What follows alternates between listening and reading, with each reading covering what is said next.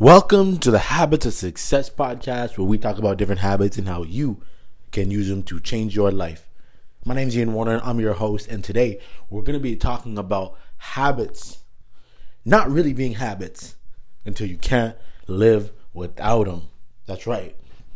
Now, what made me think about this, my roommate from college had hit me up, and he was really pumped.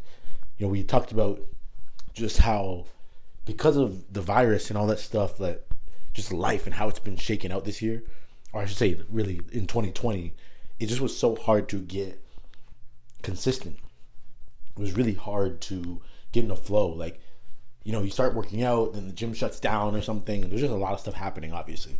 So he was really excited. He messaged me, said, hey, I've gotten up at 6 a.m., 14 days in a row, and done my workout. And he's feeling really good. And he said something to me that I loved, and he said, I'm at the point now where I would feel like crap if I didn't do it. That is the key moment. Now, that's not saying that for him, that means after 14 days, it's truly locked in as a habit. But that is a really good place to get to, because it's not really a habit until you feel a lot of pain not doing it. Or if you feel a lot of pain doing it, if it's a negative habit. So, if you have not been drinking for a while, you're starting to lock it in when it's like you have a drink and you feel like just your mind just knows you shouldn't have done that. That is a good place to get to, because it starts to shift how your mind is starting to see this thing. It's starting to become a need. Just like breathing, right? Like Eric Thomas said, you have to want to succeed as bad as you want to breathe. You have to want to write every day as bad as you want to breathe. You have to want to work out every day as bad as you want to breathe. You have to want to eat those vegetables every day as bad as you want to breathe. Whatever it is, you got to substitute it in, because breathing is not just something you do daily. It's something that really creates your life, right? No breath, no life. It's that simple. And when you get to a point where something that used to be foreign to you, like working out every day, you're now this is life. And if I don't do it, it doesn't even feel like I'm myself. That is when you're getting to a point where that habit's starting to become intertwined with your identity. And that's a good thing, in a positive way, in a healthy way. And when I say in a healthy way, it means, if someone said, Ian, do you like to run? I'd be like, I'm a runner, for sure. Of course.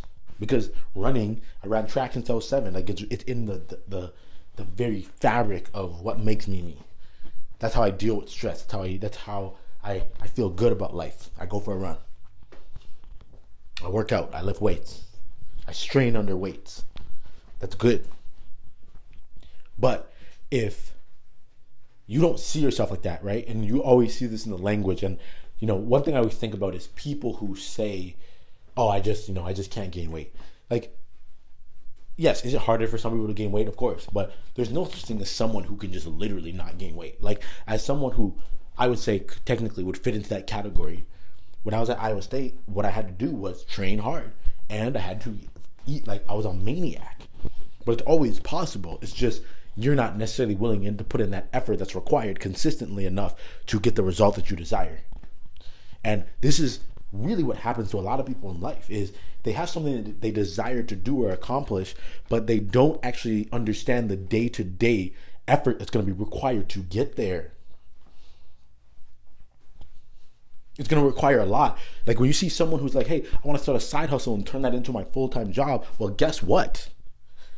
To do that, the amount of effort it's going to require, it's not going to be comfortable, because you're going to have to wake up early to do your work. You're going to have to stay up late to do your work. You're going to have to miss some television shows to do that work. You're going to have to miss some parties and social gatherings to do that work. You're going to have to miss out on some stuff to do that work.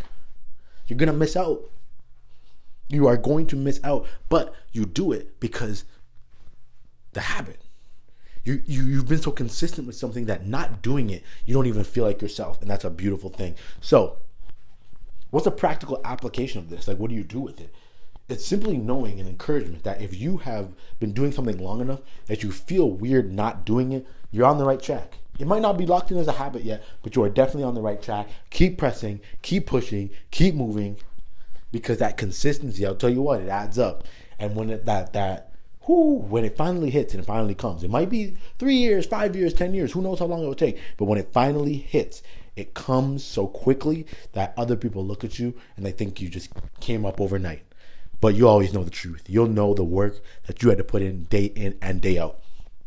But if you want to learn more about how to truly do this, how to truly kill this habit game, because I'm telling you, this is the building block to everything else that you want in your life.